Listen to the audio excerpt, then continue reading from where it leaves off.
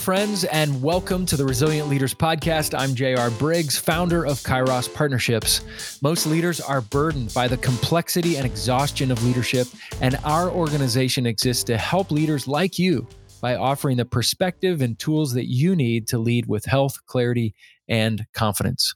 One of the great joys of my calling is to invest in, care for, encourage, support, and resource hungry leaders through coaching. I love coaching. There are few things more exciting in life than to see leaders who are hungry and who show up ready to work, and then you see growth and breakthrough and a realization or a change of perspective that changes their life. Now, let me be clear here. It is not me doing the heavy lifting. The leader being coached is doing the heavy lifting. I just walk alongside of them, celebrate the good, resource them, hold up a mirror in their lives, ask questions, and let them engage in the act of self-discovery and develop their plan for moving forward. But one of the other amazing benefits is learning from them. Each person I coach, I learn something from. I may be the coach, but it is not a one-way relationship. I learn a great deal from them too. Book recommendations, experiences, metaphors, tools, diagrams, questions. These leaders have given me countless gifts as their coach, and I am so grateful for how they enhanced my life. For example, episode 125, I mentioned the leader Dr. Scott Newman and how he recommended John O'Donohue's Book of Blessings that I quoted from. In episode 150, I shared about the leader Ken Lucas, who I used to work with, who in the midst of our coaching relationship told me about the book, The Power of Full Engagement. In episode 153, I shared about my friend Wes Tillett, who organized the 3-day sailing trip on Lake Michigan this past summer. And here in episode 154, I want to share something I learned from Todd Willard, a leader in Connecticut that I have the privilege of serving as a coach in a coaching relationship. In a recent coaching call, Todd shared with me the story of the holy island of Lindisfarne. Do you know about Lindisfarne? I had never heard of it. Lindisfarne is a small tidal island about a mile off the northeast coast of England, close to the border of Scotland. It measures 3 miles from east to west and about 1.5 miles north to south, and it only is comprised of about 1,000 acres. It dates back, though, to the 6th century AD, and it was an important center for Celtic Christianity. Today, it's quite popular among tourists, and after Todd described it to me, now I definitely want to visit. But there are only 180 residents on this small island. It has lighthouses, stone chapels, a monastery, and a beautiful castle up on the hill that was built in 1550. The pictures online are beautiful. But what's interesting is that it is accessible by vehicle only at low tide, by a modern causeway road, and by foot walking across the mudflats when that tide is low. However, at high tide each day, both the causeway and the mudflats, that walking path, it becomes untraversable. Now, there are warning signs urging visitors walking on the mudflats to the island to keep to the marked path, to check tide times and weather carefully, and to seek local advice when in doubt. For drivers, tide tables are prominently displayed on traffic signs at both ends of the causeway. Now, the footpath across the mudflats and the sand is called the Pilgrim's Way.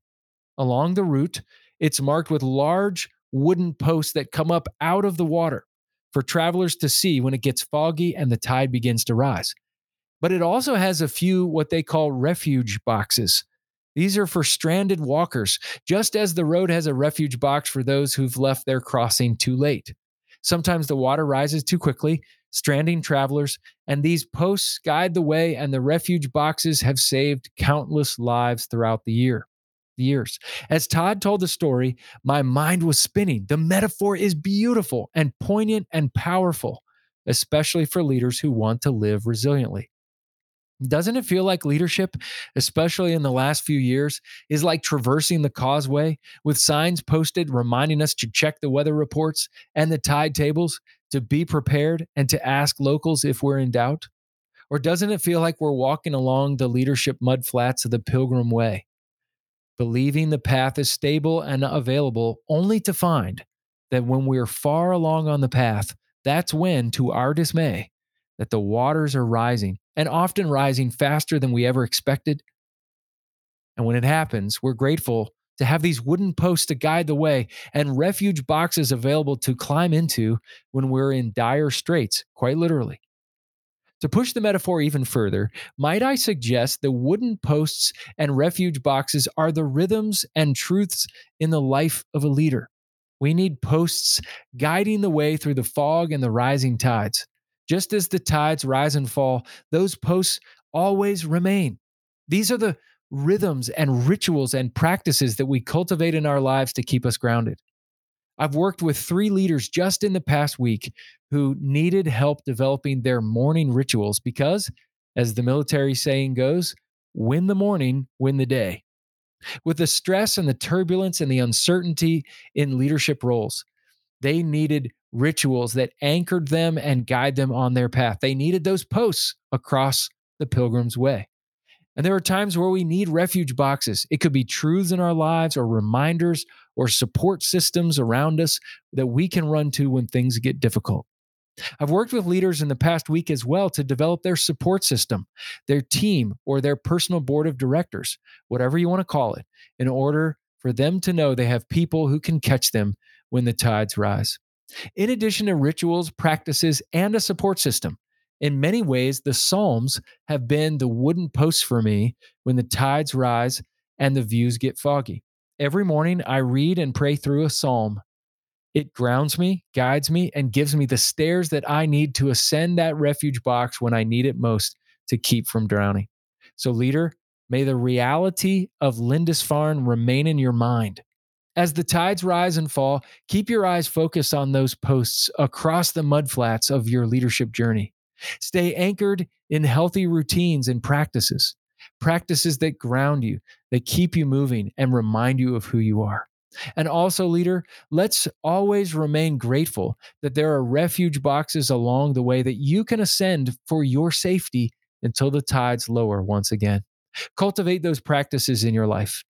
Create a support system around you. Engage in regular reminders of the truth and remain grateful that when the tides rise, there are places of refuge for you. Once again, my deepest appreciation for Todd Willard sharing the richness of Lindisfarne with me. What a beautiful metaphor. And who knows, Todd, maybe one day you and I can visit Lindisfarne together and we can walk the pilgrim's way on the mudflats, hopefully only when the tides are low. But if the tides do in fact rise unexpectedly when we walk it, we can always ascend the steps of the refuge box together.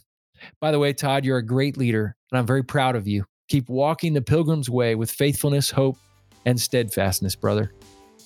Well, thanks again for listening today. This podcast is produced by Joel Limbowen, founder and owner of On a Limb Productions. You can check out his great work at onalimbproductions.com or check out the show notes for more information. Leaders, be faithful, available, teachable, and hungry. Keep leaning in and learning. And remember, the tides will rise and fall, but keep your eyes fixed on the wooden posts and realize the refuge boxes are available when the fog is thick and the tides are high. Cultivate rhythms and practices that will keep you grounded so that you can remain healthy, grateful, centered, and anchored as a resilient leader. Have a great week.